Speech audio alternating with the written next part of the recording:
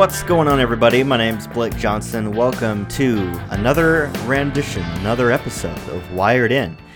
Great to have you with us today. I'm joined, as always, by my esteemed partner in crime, Spencer Coles. How are you doing, Spencer?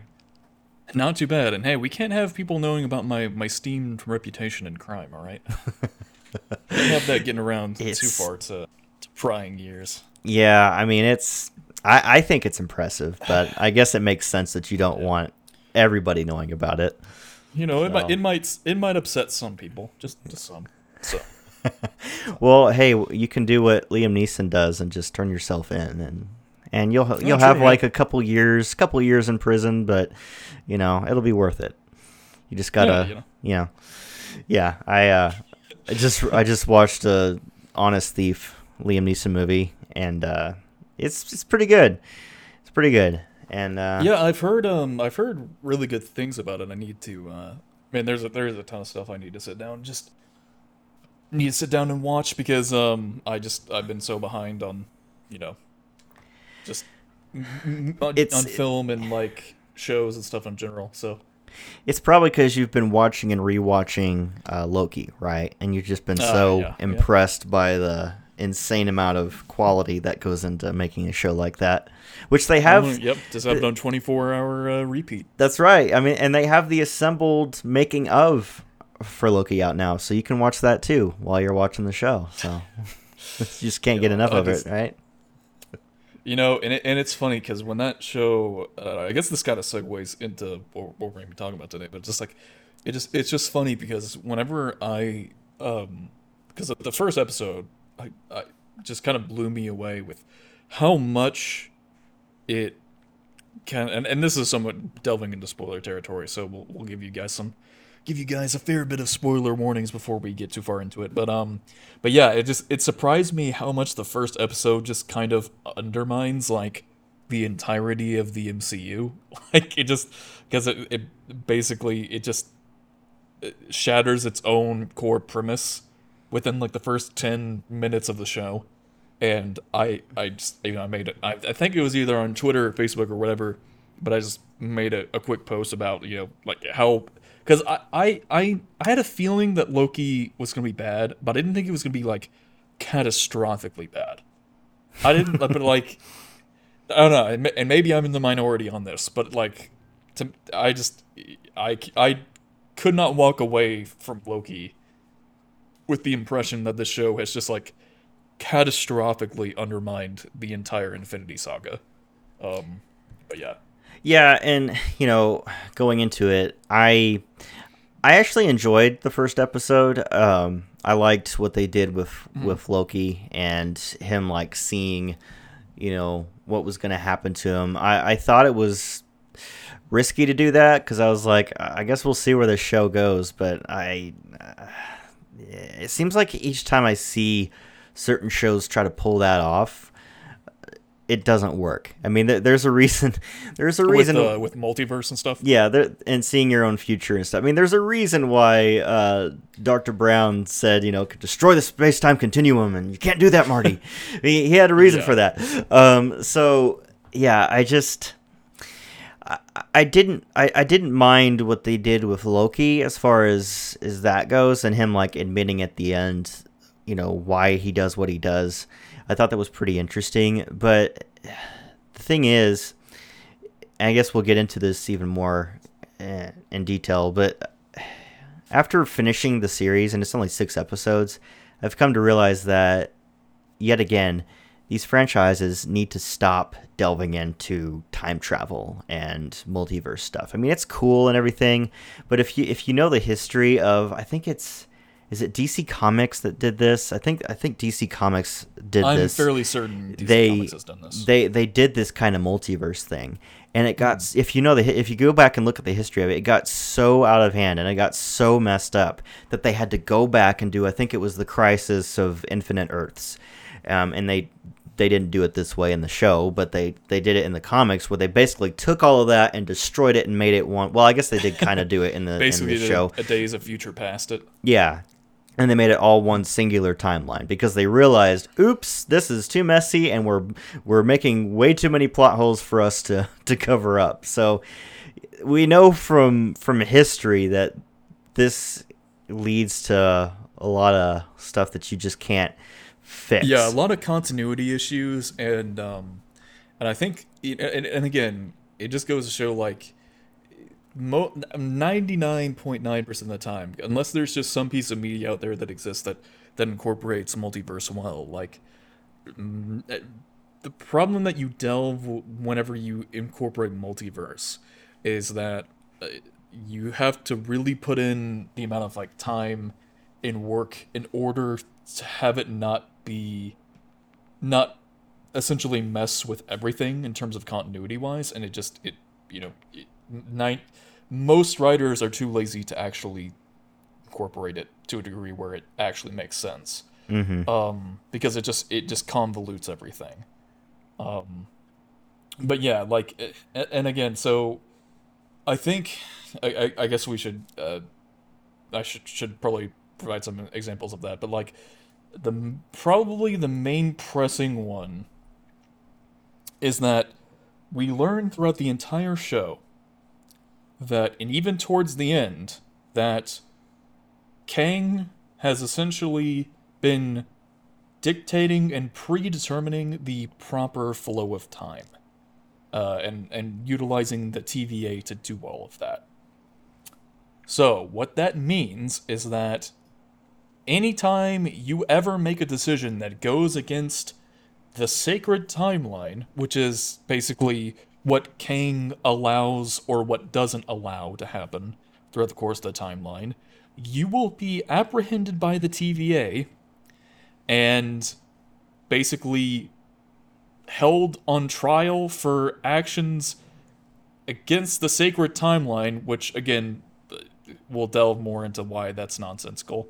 And then you are pruned and sent to the void, where you will be devoured by a giant gas monster thing.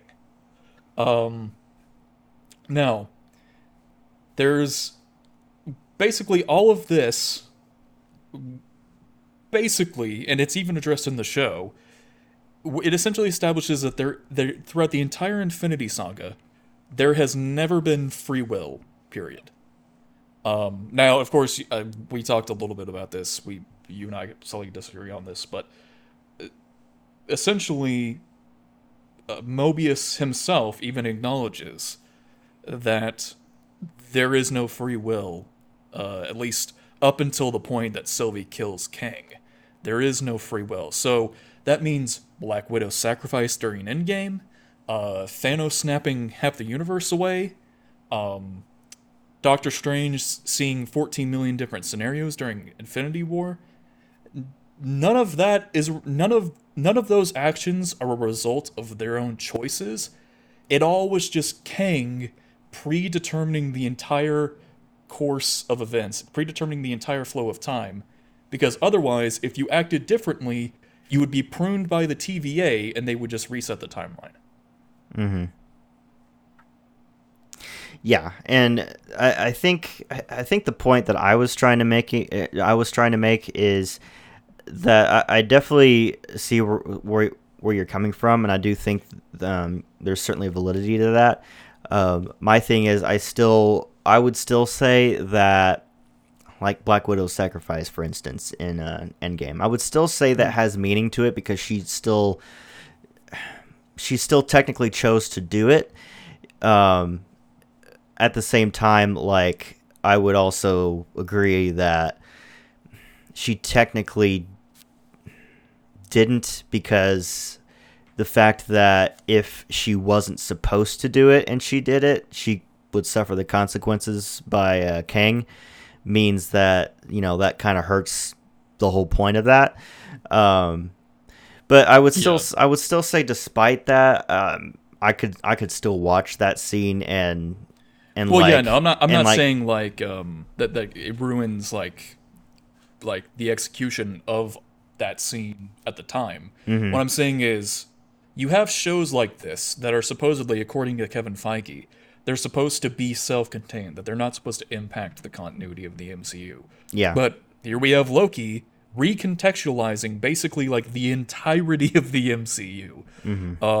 And they even had a meeting, and it's just so apt that literally after the finale, Kevin Feige, I guess, went on record to say that I guess he and a bunch of staff writers at Marvel basically had a meeting on how the rules of the multiverse should work. And I'm like, I really wish you kind of would have thought of that before. Well, that's kind of the irony of this, isn't it? Because Kevin Feige, you know, supposedly the mastermind behind the whole MCU, had all this basically set up for the most part since Iron Man, at least a good chunk of it, and we're delving into basically, I don't know, phase 4 at this point, or I don't even know what phase 4. Yeah, but basically, I kind of call it the second part of the master plan, if you will, because I would say the first master plan involved Thanos and all that kind of stuff, and now we're post Thanos, and now we're on to the next big thing that they're gonna do. But it just seems like. And what they should have done, and this actually just reminded me of Star Wars. Instead of rushing in and just, okay, we got to make new stuff because we have Star Wars now, we got to make new stuff, and not really having a plan, they should have taken some extra time off, formed a plan, and then executed it, and they could have done it a lot better. I feel like this is kind of leading in that same direction with the MCU, because from the shows that we've seen so far, there doesn't really seem to be a big plan. And maybe there will be in the movies, but right now it just seems like, especially with this show, what you were talking about, it just seems like they're going against their own stuff. And what they claimed was, oh, this is not, like you said, this is not violating continuity. Well, it's pretty much been doing all of that, you know. Yeah, so and I think, and again, you know, I always kind of focus on stories that try to remain consistent in terms of the standards that they set when it pertains to world building. And within the first episode, we see them just completely drop the ball on that because, again, spoilers, but. So Loki is basically captured by the TVA, and he's brought before, I guess, this judge, Judge Renslayer, and basically she points out that, oh, the Avengers going back in time during Endgame, oh, that all of that was totally fine. That all was supposed to happen, but you grabbing the Tesseract wasn't. But however, there's a problem with that, because if the Avengers never went back in time, then Loki would have never been given the opportunity to steal the Tesseract during that moment. So, therefore, their actions basically resulted in the creation of a Nexus event. Well, so, no matter how the show attempts to slice it, they're still responsible for creating a Nexus event, which again shatters the whole premise of basically monitoring the flow of time to prevent Nexus events. Yeah. Like, if what they did was supposed to happen, well, then that completely contradicts their whole standard of trying to prevent branching timelines from creating a whole multiversal war or whatever. Well, and to play into that too, I mean, they're supposed to know all this stuff about different, multiverses and what's going to happen here. But so they're saying, the Avengers were supposed to do this. They were supposed to go back in time and do all this stuff. Well, they obviously would have known that the Tesseract would have been dropped right in front of Loki. You're really telling me that they were not expecting Loki, the god of mischief, to pick up that Tesseract and disappear? Yeah, exactly. They didn't see that coming. All they would have had to have done is just show up, prevent him from stealing the Tesseract. It's like, in the first 2 episodes, his confrontations with Mobius, and how he's like, oh, you think you're so smart, but we've been watching you, we know all about you, blah blah blah. It's like, well, apparently you didn't know him enough to know that he was going to grab the Tesseract. Yeah. Like, how does that make any sense? Of course he would try to act on self-preservation. Like I don't feel like Loki would just allow himself to taken in. You know what I mean? Like, Mm-hmm. and again, going back to Mobius, and this, I think you kind of touched on this earlier. There's even a moment where Mobius attempts to, he's basically like interrogating Loki, right? And he's showing him, I guess, all the course of events throughout his life, and he attempts to hold him morally accountable for like doing horrible things to people. And it's like, well, what should it matter? What should it matter? Like, I'm predetermined to make all of these actions anyway. Like, Yeah, that's a good point. that, it's like you're, and even Kang does it at the end of the finale whenever he basically points out that like Sylvie's a supposed hypocrite and that they've all done horrible things. It's like, okay, but you're kind of the one dictating whether or not they are basically committing horrible actions or not. Like, you're the one dictating the proper flow of time. Like, that doesn't really fit. You know what I mean? Yeah, Like, yeah, it's like they shouldn't have as much of a problem with Loki's decisions because, according to their own logic, these things are supposed to happen. So yeah, why it's all, why yeah. why are they so bothered by them doing what is supposedly, going along with the natural flow of their sacred timeline? That makes no sense. Yeah, and he's just like, do you enjoy hurting people? It's like, well, like, how would he know? Because he's predetermined to do all of that anyway. Like, Yeah. it's like, even if he did, like, how could you hold him morally accountable for that? Yeah, and then of course we have to address the, and again, I know people are gonna blow this out of proportion. I don't necessarily like. I don't have a intrinsic problem with the show writers incorporating a female variant of Loki, but she just shows up out of nowhere and is not only a female variant of him, but is supposedly better than him at like everything that he does. That like, and it feels like Loki is kind of the butt end of the joke, like to serve her like the interest of this female character.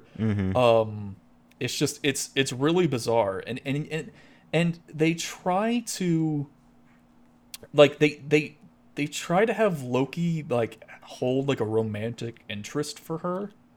When it's just so bizarre. Like you would never picture 2012 Loki to be the romantic philanthropist.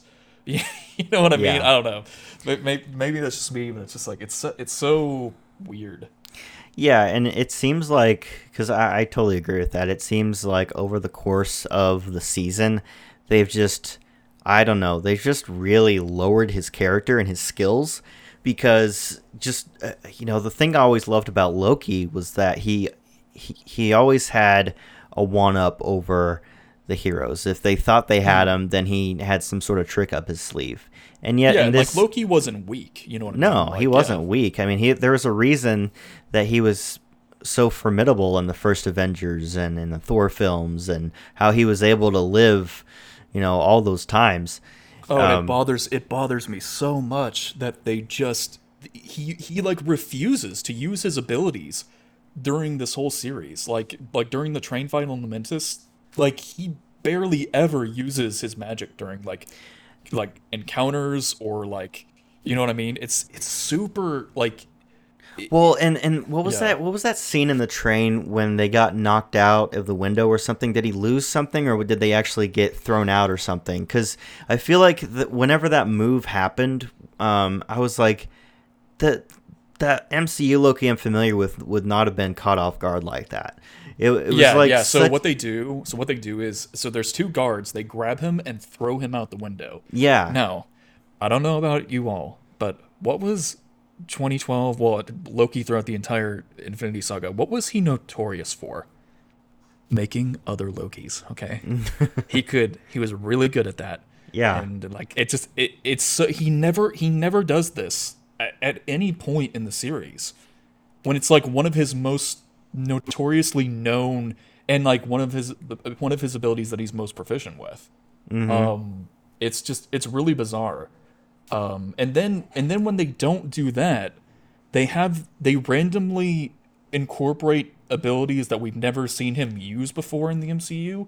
Like, for example, there's whenever running toward the Ark, I guess the main evacuation shuttle, right? So Yeah. as they're running towards it, there's this big, huge chunk of building that's falling and is about to take Sylvie out. But Loki just out of nowhere just uses Oh, levitation yeah. and just flings it back. And I'm sitting there, I'm like, what? Like, when have we ever seen Loki do anything like this? Like, you know what I mean? Like, I was like, I kind of like paused for a minute and I was just like, what? Like, because I kind of was like second guessing myself. I was like, did he ever use this power before? And I was like going back trying to look for the closest example was, I think it's during Dark World, whenever he's in that prison cell and he basically uses like a collection of energy to just knock everything back. Mm-hmm. But I didn't perceive that as like telekinesis. Is more just like using raw like power. I don't know. Yeah. Maybe that's just me. Yeah, I remember being kind of taken aback by that because I was like, I feel like that power could have come in handy in like one of the earlier films. You know what I mean? Yeah, exactly. So, Just, and I couldn't get into Sylvie's character much just because it felt like she didn't really, there wasn't much to invest in with her character. She was just, she was just angry and she wanted to take out the timekeepers, and and then it was her way, and Loki, Tom Hiddleston Loki, had to follow her wherever she went, and he just but I just want you to be okay. Yeah. That's all I want. I'm like, who is this Loki? Like, who is this Loki? And like, what the heck? Like, you and know the what fact I mean? when they kiss at the end, and then she deceives him and pushes him back, I'm like, you really didn't see that coming. The guy that constantly gets onto Thor, The god for of not, mischief. for not catching his age old tricks, and he doesn't see that coming with her. Like, come on. Yeah, the literal god of mischief doesn't foresee that as being possible. And It's it's not even just any old random villain. It's the literal female variant of himself. Of himself, yeah. Like, Well, in you touched on something that in particular with Sylvie's character. So Kang establishes in the finale that Sylvie and Loki reaching them was like all part of his plan. It was all predetermined, right? But if that's the case, then why did he invest so much time in the TVA trying to prune her from existence? mm-hmm. What was the point in that? Like, because they literally established, I think it's in episode 4, that basically her existence on the timeline is a Nexus event. Which only brings even more questions. It's like, okay, so if she's existed throughout multiple apocalypses, like during her lifetime, right?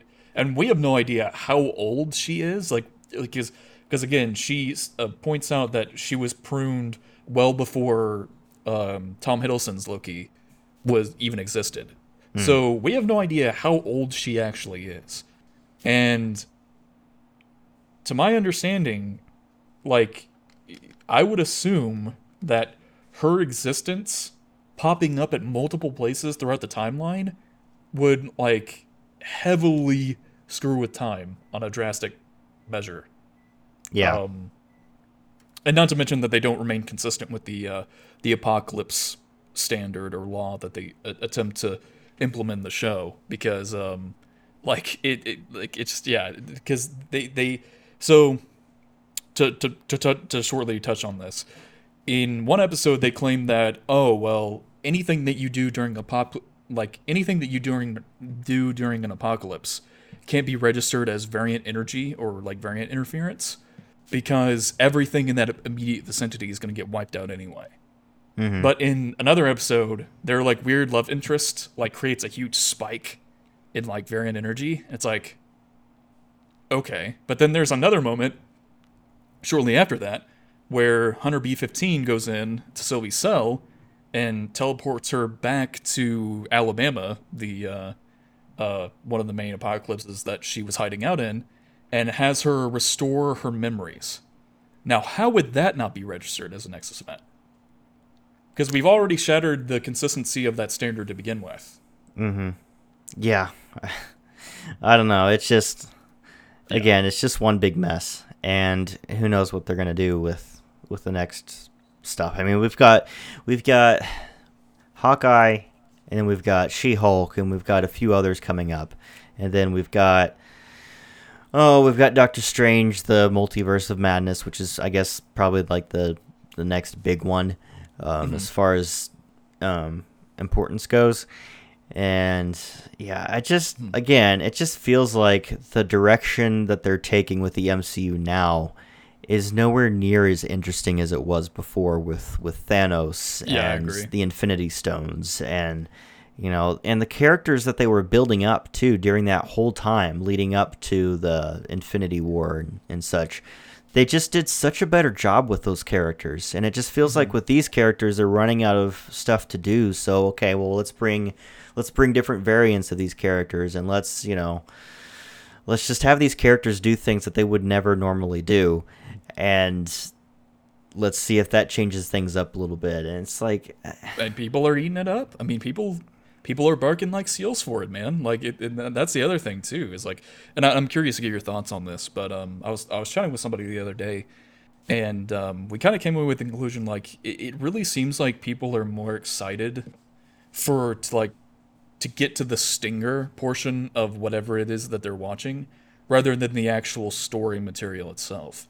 Like because it's all more predicated on what the next thing establishes and what the next thing sets up and what the next thing sets up, rather than the actual content itself. It's just like I don't know. I was curious to get your thoughts on that. But that's kind of like the impression that I've been getting with this phase of the MCU anyway. Um, yeah, and I think I would say part of that is due to conditioning, because we've gotten used to at this point each phase of the MCU leading up to something else. And on the positive side, they have done largely a pretty good job at telling a good story during the process, not just focusing on what's coming next. But because they've done so well with that prior, people are just expecting what's the next thing going to be, and it's just easy to phase out and not really pay attention to what's happening right in front of you, especially as it relates to content that happened prior.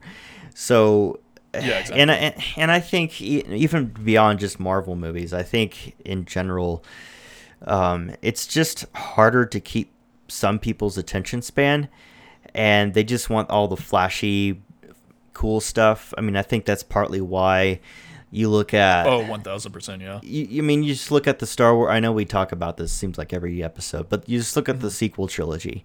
Yes, plenty of people have not liked those films, but they've still made over $1 billion each. There's still people that keep going and watching those stuff each time they make them, because Yeah, in the end, it really seems like with writing, it doesn't matter about how good the actual story is. It's just like, oh, did it sell well? Oh, okay, then you're gonna get bumped up to the next project, or it's something along those lines. yeah, and it's like, well, obviously it was well made because it made a lot of money. Well, that doesn't really matter. I mean, Yeah. you know, and I'll just use this as an example, just because I'm trying to be somewhat objective here. But take into account the Phantom Menace. All right, very well hyped film. The first Star Wars film in the past 15 years at that point, and it comes out and it was totally different than what virtually anyone expected. I love that movie. I think it was done pretty well, but I understand people that grew up with the originals, you know. So there was that. So just be and it's like one of the most successful Star Wars movies ever made, up until I think The Force Awakens. So just because a film does super well doesn't inherently mean that everyone likes it, or that Yeah. or Well, I even feel that it was like done well. well, I feel like with the sequel specifically, particularly with TLJ, it's basically just kind of like lowered everyone's standard for what like good media is now. Oh, I still see Because on Twitter each time, oh, TLJ is the best Star Wars movie ever made. Or I saw somebody say that they thought The Last Jedi was better than The Empire Strikes Back. And I was like, are you kidding me right now? well, Like, and a lot of those people they like attempt to basically rewrite Empire, saying like, oh well, it was controversial at the time. there were mixed reviews whenever that movie came out. It's like, no, it was generally pretty well accepted. Like, didn't it actually win the like the People's Choice Award or something like that, or I can't something remember. to that degree? Yeah. But yeah, yeah, the idea that like the release of Empire was as controversial as TLJ, it's not even true. Well, yeah, and here's the thing too that doesn't work with that argument, because there were reviews during that time that were fairly critical of Empire because the whole "I am your father" thing, and it kind of it blew people's expectations out of the. They had no idea what was coming, so there were some reviewers that were critical of it, but the actual people that went and saw it loved it. Whereas here, the critics, by and large, love The Last Jedi and the sequel. Maybe not as much The Rise of Skywalker, but it's like a 180. It's kind of like the situation with the Last of Us games, where people love the first one and critics thought the second one was a masterpiece, but the people that actually played it did not think that. To compare the two movies doesn't work, because again, it's what do the people actually like versus the esteemed critics think. You know what I mean? Yeah, and I think so there is a fair amount of that, but I also think it almost kind of leads me to believe that the sequel trilogies were almost intended to be bad, so that it could lower people's expectation for expectations and standards for how well stories should be told now. Because now it's just the main standard for that most people generally tend to hold with most media now is just again, it's so funny because I was watching somebody do a video on Loki, and their main criticism with the show, was, oh, there wasn't enough of it. And it's just I feel like once we've hit that standard for how media analysis should be done, how people dictate or basically how people perceive what good media is, when they just say, oh, there needs to be more of it, just give me my content now. I think we're just so screwed, because it's just oh, it's just gonna be on to the next thing and on to the next thing. And it very much seems like that's the case with the Marvels, that they're just setting up the next stinger, and everything that comes in between of that is just irrelevant, because people will just eat it up. They'll bark like seals. Yeah, I mean, people care more about quantity rather than quality for these things, And it really seems it does seem like TLJ and Rise of Skywalker and even The Force Awakens to a degree, kind of was the catalyst for that, because they're oh, well, at least it's not as bad as this thing, and it's well, there's also a lot of contention on that, but it's just but yeah, it's that's kind of how people how people go about engaging with media now. It's just oh, well, it's not as bad as X thing, therefore it's good. And it's no. Yeah, and now that the new stuff is out, more and more people are realizing, the old stuff actually wasn't that bad. yeah, especially with the prequels. The sequels have very much kind of changed people's perception on those films. And yeah, it's interesting to see it all play out, but yeah. So yeah, I think that about wraps it up for our coverage on that topic. There were a couple other things I thought we could get into. One is the probably the biggest announcement in the past couple weeks for gaming, and that's the announcement of the new Steam Deck. And for those of you, who don't know what that is, so Valve, I believe, is the company that is making this. Basically, Steam is it's basically the, for lack of a better example at the top of my head, it's basically the iTunes or Netflix of gaming, minus the subscription for Netflix. But it's basically, all these AAA titles, these Star Wars games, Red Dead Redemption, all these big games that you find in stores, you can play online through Steam, and you just buy them, download them, play them on your personal computer. And so, with the popularity of the Nintendo Switch in the past like 4 years, almost 5 years, Valve has decided to basically do a Switch, almost, and well, pretty much a Switch, and they're releasing this thing called the Steam Deck, which is basically a portable PC, and so much so that you can literally plug it into a monitor and it becomes a PC. You don't just have to use Steam on it. You can go on Google Chrome. You can play games on like Microsoft Game Pass and all kinds of different stuff on there. Um, and just looking at the specs for it, it's fairly impressive for the price, that even the cheapest price that you pay for it. So it starts out with 64 gigs of storage, and each model comes with micro SD expansion, but $399 for the lowest model, and then as you get into 529 and 649 for the upper models, you get into SSD, so it's a little faster and it operates a little better. Um, but it's supposed to come out, I believe, later this year, and that's kind of the very general idea of what it's supposed to do. And so yeah, you're all of the really popular modern current games. They didn't get into whether or not you can play Cyberpunk on it, but you can you can play pretty much all these games on here. And yeah, I guess it's the battery is supposed to be like 8 to 10 hours depending on what you're playing, sometimes lower.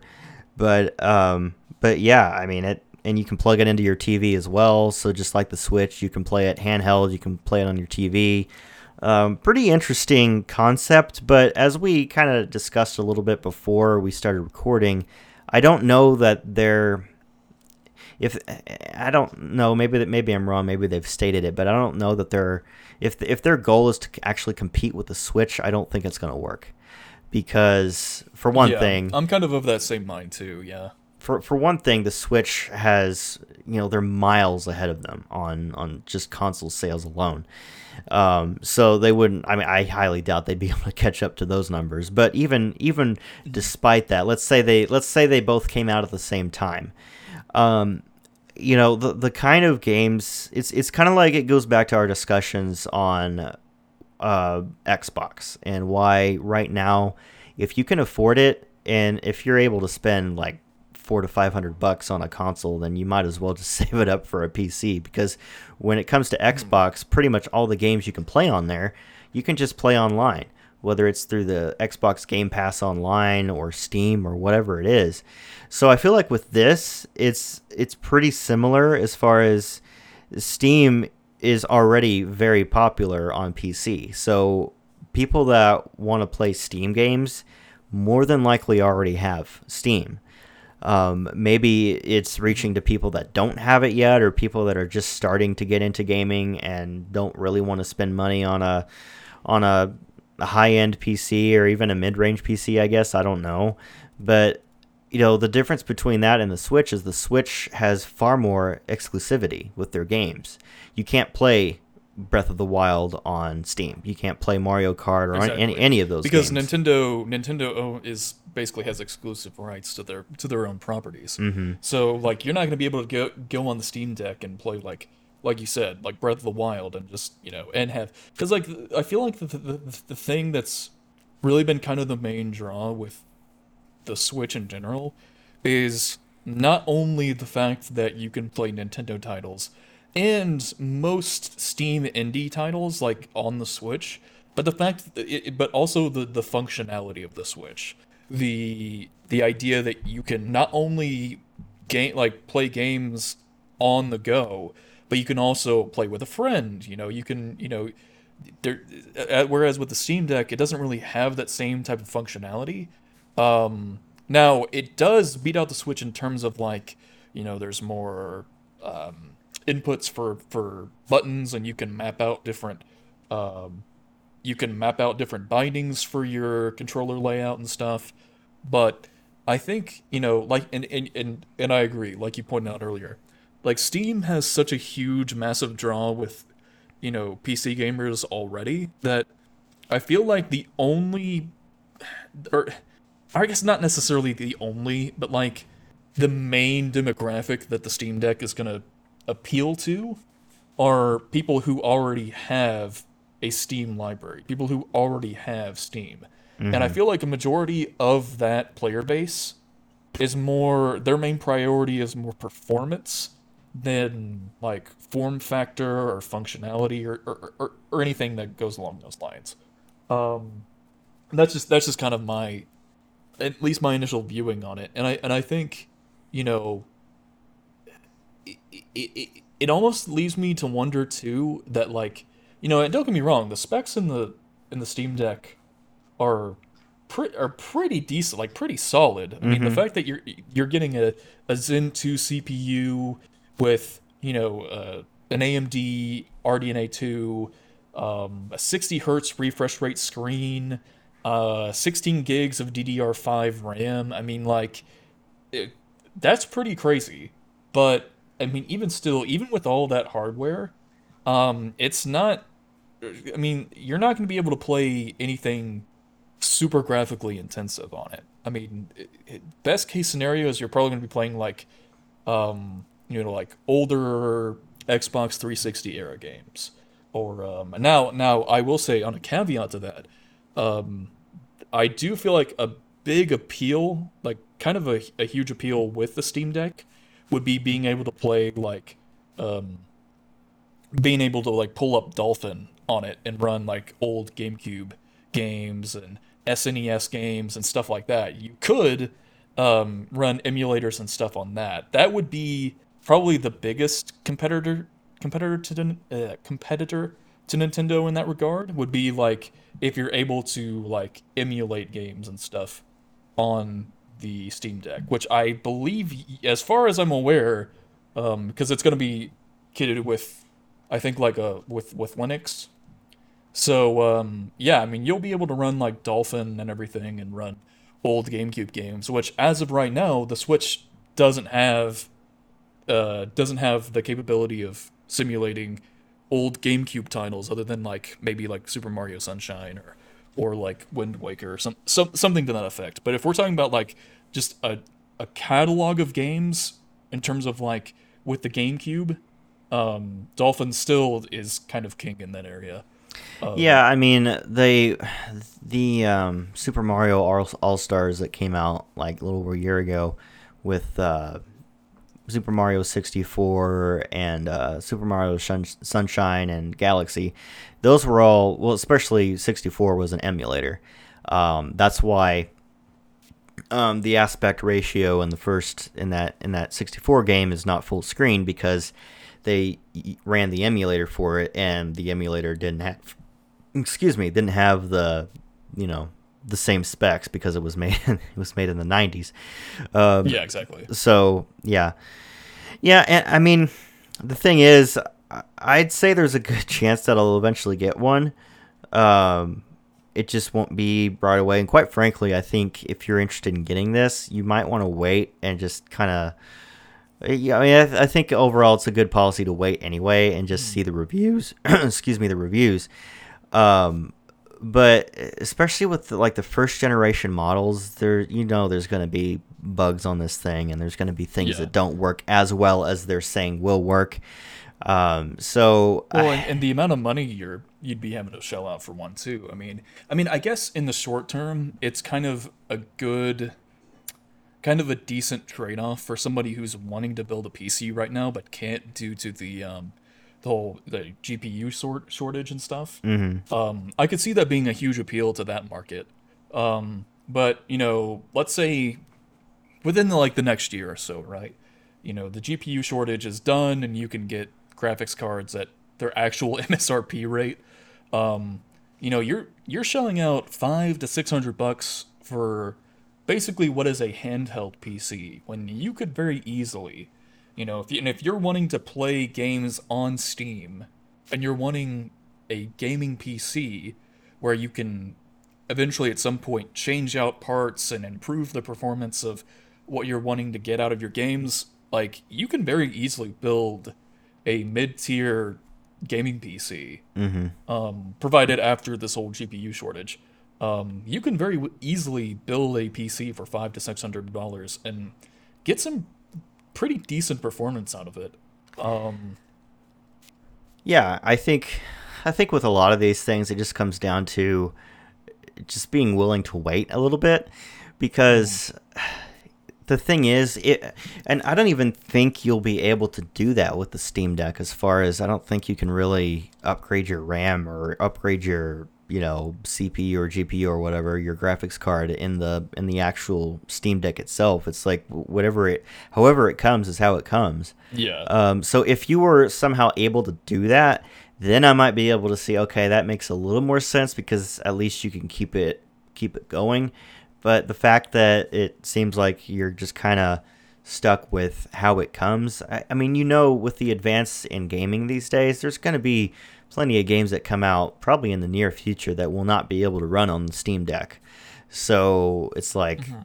how are you going to play that? Well, now you have to get a PC. Well, the amount that you spend on the Steam Deck, you probably should have put into getting a PC, so then you can upgrade and keep Yeah, with the exactly. times. So Yeah, I guess it just depends on your reason for getting the Steam Deck. Like if you're solely getting it as a, I guess, kind of a substitute for a gaming PC, I'm just kind of at the point where I'm like, man, just build a, a mid-tier PC for like $500 to $600. Maybe get yourself an APU and just use that until, you can actually get a graphics card that isn't gonna be, 1,500 bucks or some bullshit, and just, you know, and kind of go that route. Because I mean, there's some pretty solid APUs that can run a lot of, modern title games fairly efficiently. I think Linus Tech Tips had a whole video on that. But yeah, that's just kind of where I'm at with it. If you're just interested for the novelty of the Steam Deck, then like totally, yeah. There's definitely no issue in terms of that. But I just think if you're buying this as a substitute for a gaming PC, I don't see that this is. I just don't think that this is necessarily the route to go because I mean, again. yeah, no, I agree with you. Mhm. Um, so I guess moving on here, one more story before we Before call it we depart. before we call it good. Yeah. Yeah, kind of going along with the same trend that we've been talking about in the previous segment with gaming. This story really caught my attention about a week or so ago. I haven't really seen any updates, significant updates on it anyway. But video game maker Activision sued over, quote, frat boy work culture that has tormented women. Activision, they've been around for a while. They've made quite a bit of games. They're more prominently known for the Call of Duty franchise. But they've made all kinds of other games. I remember playing the original Spider-Man games from Activision. So yeah, they're a big. I think this is more specifically with Blizzard, Yeah, to my Blizzard. knowledge. Yeah. Yeah. But yeah, they're being accused of this toxic, not, I mean, even more than just toxic, but like straight on sexual harassment, all kinds of really bad stuff happening at the Mhm. workplace, where I guess male employees banter about their sexual encounters, talk openly about female bodies and body parts, and joke about rape, according to the lawsuit, which was filed by California's Department of Fair Employment and Housing.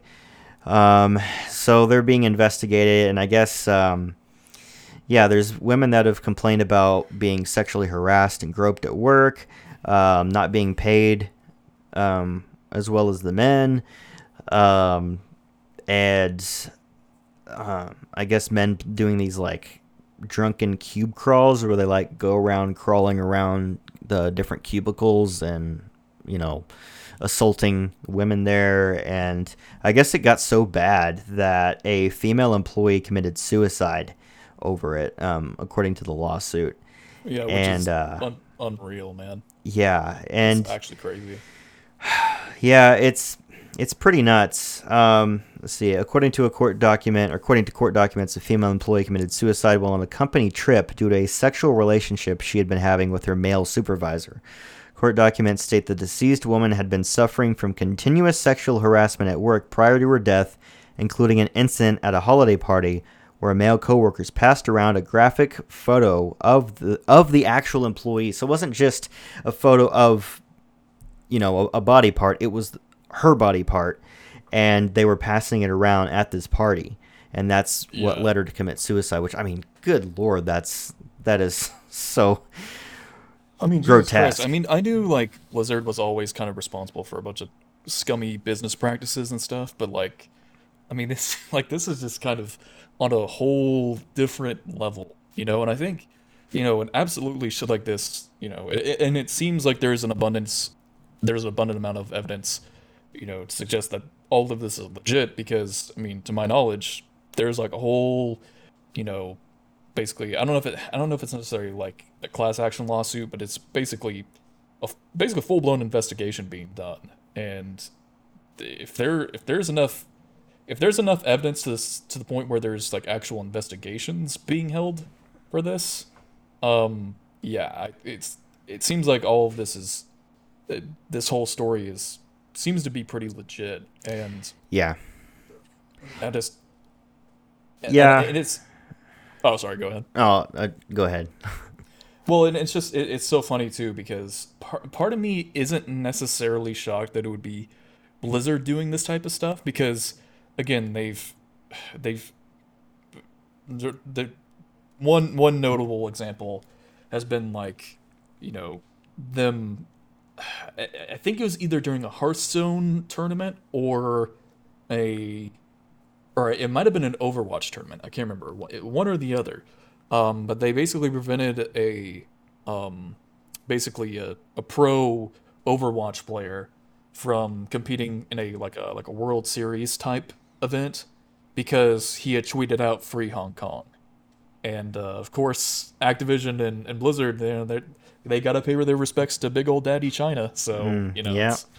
But yeah, it's just, again, it doesn't particularly surprise me that it would be Blizzard involved in another scandal, but like something to this degree though, it's kind of it really makes you wonder, like, how the hell can something like this take fold and, like, just be so prominent throughout their whole workplace. It makes you wonder, like, how this is even physically possible that something like this could happen. Yeah, I mean, especially in 2021 when you've got, the Me Too movement and, holding people accountable for mistreating other people, which, I mean, I've complained about how the aspects of the Me Too movement have gone too far.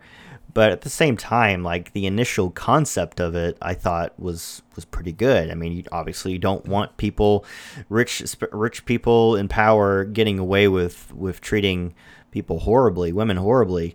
And this, I mean, if this turns out to be true, which, I mean, it from the reports that I've read, it seems like a fairly legitimate lawsuit and legitimate claims. I mean, that's pretty grotesque. Well, and the ironic thing too is that a lot of these people who basically championed the Me Too cause, more than likely are these type of people who were involved in these type of scandals, like Blizzard. You know what I mean?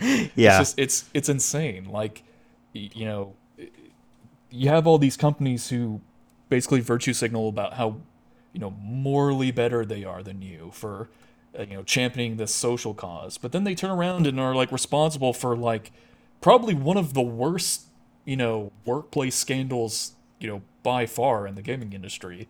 Mm-hmm. Like, it's kind of insane. It is. And one aspect of this story too that I wanted to get your input on is this accusation of women being promoted slower, fired faster at this company. It says here, I'm reading from, I think it's, CBS News. Let's see, they got about 9,500 employees worldwide, 20% of which are women, according to court documents. Female employees are often assigned lower-level jobs and lower-paying jobs, the lawsuit alleges. Women are promoted slower, fired faster, and hired based on their looks, state officials said. Activision Blizzard has dismissed these allegations, basically saying we reward and compensate employees based on their performance. not based on these other frivolous things that are being mentioned here. And you know, I mean, I've heard it said, and you know, some of it. I mean, I'm not an expert on this, so I can't just straight up claim what's true and what's not. But you know, I have heard that in some of these companies, it is pretty difficult for a woman to like get into some of these jobs and do well because it's so heavily male dominated with like the gaming companies, and that there is more of a chance of them being like either harassed or not even harassed, but just not noticed or not promoted, or just kind of making it harder for them to, I don't know, get ahead in some of these companies other than, you know, as opposed to like these males, because, you know, I would venture to say that males probably dominate more of the gaming industry as a whole, as far as like who they reach out to. But I mean, do you see any truth to that? What's your take on this? So I think the main issue is not necessarily the... I mean, of course, everyone should be paid properly for the work that they do. That's not what I'm saying. But I think what people should be noticing, what people should be placing priority on, is how the workplace operates and treats other coworkers, right? Because I think the work environment is just as important as, say, you know, your compensation for the work that you do. Of course, we've talked about this numerous times. I'm generally not one who advocates for equality of outcome, right? I'm very much an equal opportunist, right? I'm very like, you know, everyone should be afforded the same amount of opportunities to succeed in whatever vocation that they desire. But in terms of outcome, I'm very much vehemently against, because, again, you're not predicating the outcome on the necessary traits pertaining to like skill, experience, and so forth. You're basing it on things like gender, race, creed, things like that. And I think, you know, I can't necessarily say... it wouldn't entirely surprise me if female employees at Blizzard, though, were being undercompensated for their pay. It's just because, and Jordan Peterson talks about this a lot. Women in general tend to be less assertive when it pertains to pushing for raises and promotions and stuff like that, in comparison to men. That's just kind of like a psychological, more of a psychological observation that people typically tend to... People like Jordan Peterson typically tend to notice. And I think it really begs the question of, is it a systemic, like, institutional thing, or is it just a result of most of these women in this workplace not being assertive enough when it pertains to gaining promotions and raises and things of that nature? I mean, again, I can't definitively say that, like... I mean, of course, I'm not saying that every woman is, you know, not as... what's the term I'm looking for? Passive when it pertains to that. But it wouldn't shock me at the same time, especially if you have a work environment like that, that very much kind of hinders, or basically harbors a work environment that is very toxic and hostile towards women. It wouldn't surprise me that women are less incentivized to be assertive in that scenario, because they more than likely feel like, oh, well, I can't win. You know, I'm in an environment that is where it's physically impossible for me to get any form of leg up. Yeah, and I think this also goes back to, you know, the conversations on on rape that happen on college campuses and sexual assault. And you've heard the debate of, well, why don't you just report it? And you'd hear the comment back, well, some of these women don't feel like they can, or they feel they're not wired that way, or they've been so scarred that they don't know what to do, and it's not so easy to just go out there and put your name out there. I feel like some of that plays into it, as far as like when you've been so mistreated. Yeah, that plays a factor into it as well. Yeah, when you've been so mistreated, and it doesn't have to be as the extreme as like rape, but like just, if there's this environment around you even that is just so dominating, and if you're working at these companies that the majority of them are male, they're wired differently just by nature than women are. And if you're surrounded by that, I could see it being more difficult to put yourself out there. Now, again, as someone who is just observing this from, his computer and is not like there, I don't know what it's like to work there. So I can only speculate. That's what we're doing, is just speculating. So I think there's multiple things playing here, kind of like what you said, that it wouldn't surprise me. It wouldn't surprise me if women are being treated that way at this company, but it also wouldn't surprise me if in some of these other companies that it is harder for women to just, take I'm sure the effort. I'm sure it could be a mixture of both, right? Yeah. Like it could be that all of these things are happening, right? Mm-hmm. And then on the flip side of that, because all of those things are happening, they're not feeling they don't feel like they can be assertive enough to basically confront all these people. Well, not only about all of the sexual harassment and stuff like that that's going on, but to also be assertive enough to be fairly compensated for their work, or for, to gain the promotion that they've rightly deserved because of the amount of time, work, and energy that they put into whatever position that they're at. Or, I think it's a combination of all of those things. I don't think they're mutually exclusive. And I think that's kind of what we're getting at. But yeah, that's kind of more or less, I think, of what's really going on in this situation. But again, we don't definitively know. No, we don't. But it is interesting, and I'm very interested to see how this is going to play out. We'll definitely keep on top of that and see where it goes. But yeah, I totally agree. Obviously, if these allegations are true, then there needs to be some action on the part of the law to take care of that. But yeah, for sure. Yeah, so I think this is going to do it for this episode. I guess a future programming note for you guys. I'm going to be moving in a couple weeks back to Missouri, so I'm not exactly sure how much access, or easy access, I guess is the better word, easy access to recording and such that I'll have, because I'll be living with my parents to start out until we find a place on our own. So you may not get as much wired in content in the next month, but we'll see. We'll definitely try to do an episode or two while this thing happens. So yeah, and then once that's all taken care of, we'll be back in full swing. I mean, we've been doing this show for almost exactly a year, this version of it. So we're coming up on we're coming up on the old anniversary. That's right. Yeah, we'll have to throw a massive rager. Yeah, that's right.